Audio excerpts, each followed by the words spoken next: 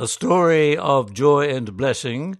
This comes from Pakistan and is written by Mona Lisa Esteban. It was one of those ordinary days when we visit one of the villages around the parish. Our visitation team usually includes a Columban priest, a catechist, a lay missionary and or a sister.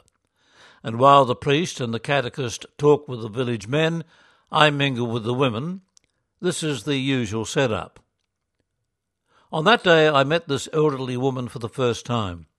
It was a pleasant day and everyone seemed happy going about their business and preparing lunch before Mass. I was like a grasshopper jumping from one chula, clay stove, to another, greeting and chatting a little with the women while they were doing their cooking.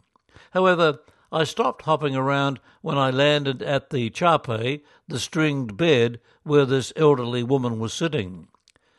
We had a good chat about her family and life in the village. She was so enthusiastic in sharing her story, and I enjoyed listening to it. We asked a few questions of each other that sparked our interest. I felt she wanted to tell me something. It was a story of joy and blessing. We were enjoying our time together, laughing and telling stories, when, before I knew it, a basin was placed in front of me by a woman holding a jar of water. And suddenly the elderly woman grabbed my hands, smiled at me, and started washing them.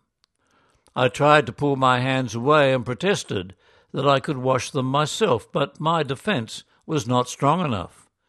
She held my hands in hers, and while she was caressing them, I felt something like a needle prick inside. It left me speechless, and I could only gaze at her and smile. I felt hands that were neither soft nor manicured, hands that have sown seed and reaped their reward after long months of patiently nurturing the land, hands that bled during hard, rushed harvest seasons, hands to be proud of and to be grateful for because of their hard work, hands that tell a lot of stories of life. I still remember her face as it smiled at me while saying something I could not make out, even though I was just in front of her. Maybe because I was starstruck by what she was doing. At that moment, deep inside me, I was experiencing mixed emotions. If this was Jesus washing my feet, this would possibly be the feeling I would experience. I am in awe that I was able to witness this kind of love from someone who I had just met for the first time. Her humble witness to a complete stranger really left me with a feeling of welcome. That article from Columban lay missionary Mona Lisa Esteban lives and works in Pakistan.